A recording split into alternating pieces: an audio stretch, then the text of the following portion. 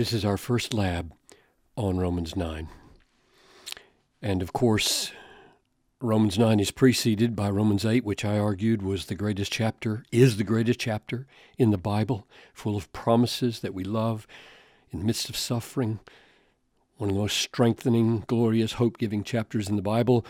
And now the question is, how do Romans 9 and Romans 8 relate to each other? And that's what we're going to learn in these first 5 verses together with verse 6. So, Father, I pray that our eyes would be open to see with our mind what is here and to understand it and to see with our heart and so to feel some of the amazing and painful emotions that Paul felt concerning his own people. And so show us where he's going and help us to be able to go with him. Now I pray in Jesus' name. Amen. Sometimes I think of Romans 8 as a kind of glorious house, a beautiful mansion filled with rooms that you could spend your whole life exploring, and you would enjoy every one of them. And I think of Romans 9 as a massive, underground, unshakable, unfathomable foundation for that house, which is often, like most foundations, often unseen, sometimes unappreciated, but never, never unnecessary. When I finished graduate school, 40 years ago or so, I knew within a few years I would have to write a book on this chapter, and I did. It was the second book I wrote. It was called The Justification of God, and the reason was because year after year, semester after semester, class after class, students would raise questions about God's sovereignty and about his commitment to his promises and his covenant keeping, and I would appeal to this chapter, and they would push back and say, no, it doesn't mean that, or you can't use it that way. It doesn't have that application, and I knew I've got to come to terms with this chapter. And so that's what we're going to try to do in these sessions together. I am speaking the truth in Christ. I am not lying. My conscience bears me witness in the Holy Spirit that I have great sorrow and unceasing anguish in my heart. Great sorrow, unceasing anguish in his heart. Why, Paul?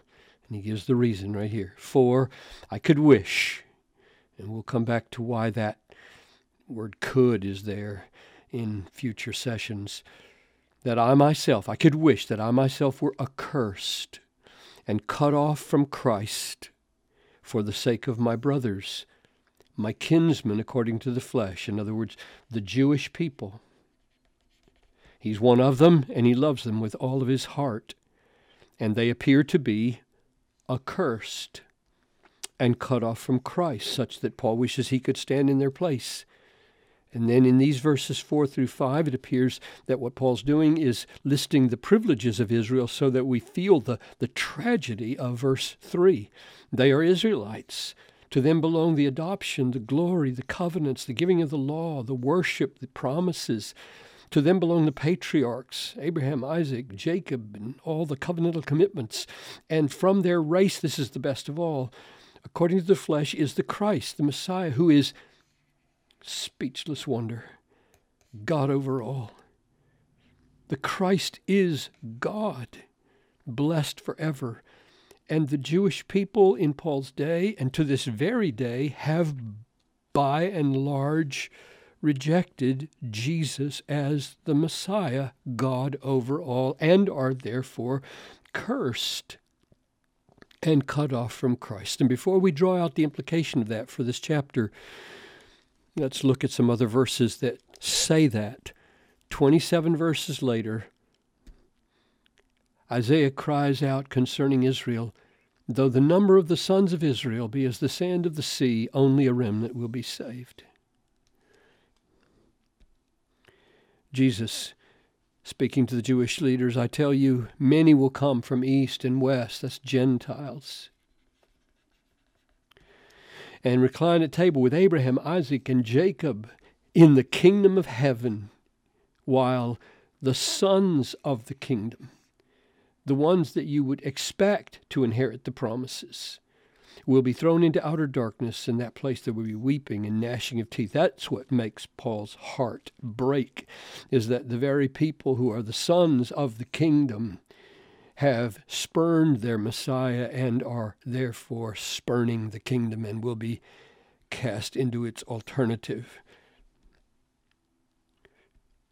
Jesus said to Nicodemus, the Jewish leader who comes to him at night, "Truly, truly, I say to you, unless you, a Jewish leader, are born again, you can't see the kingdom of God. You can't see the kingdom of God. Truly, truly, I say to you, unless one is born of water and the Spirit, he cannot enter the kingdom of God." So Nicodemus, you and all your Jewish compatriots, if you don't experience Christ, Jesus, as your Messiah, and are born again through him, then you will not enter the kingdom of heaven. And this summary statement in Matthew 21, Jesus said to the Jews after he had told the parable, have you never read in the scriptures the stone, that's Jesus, that the builders, that's the Jewish leaders who should be able to recognize the precious cornerstone, when they see one the builders rejected, it has become the cornerstone. He's raised from the dead and the cornerstone of the new building of the kingdom, the church.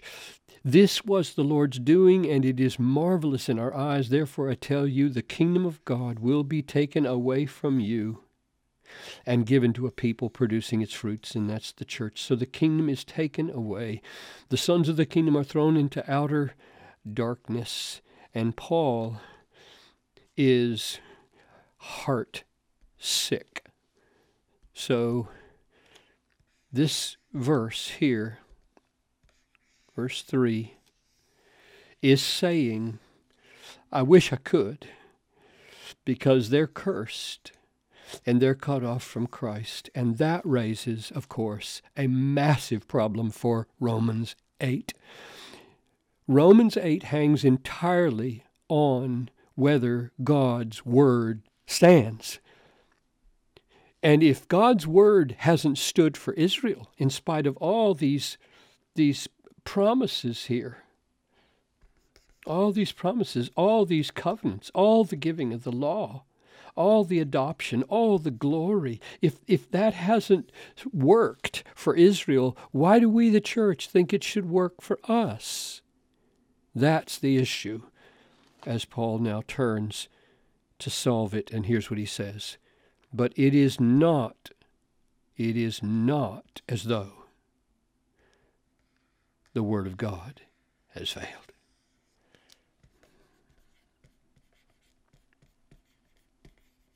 That's the point of Romans 9. Indeed, it's the point of Romans 9 to 11.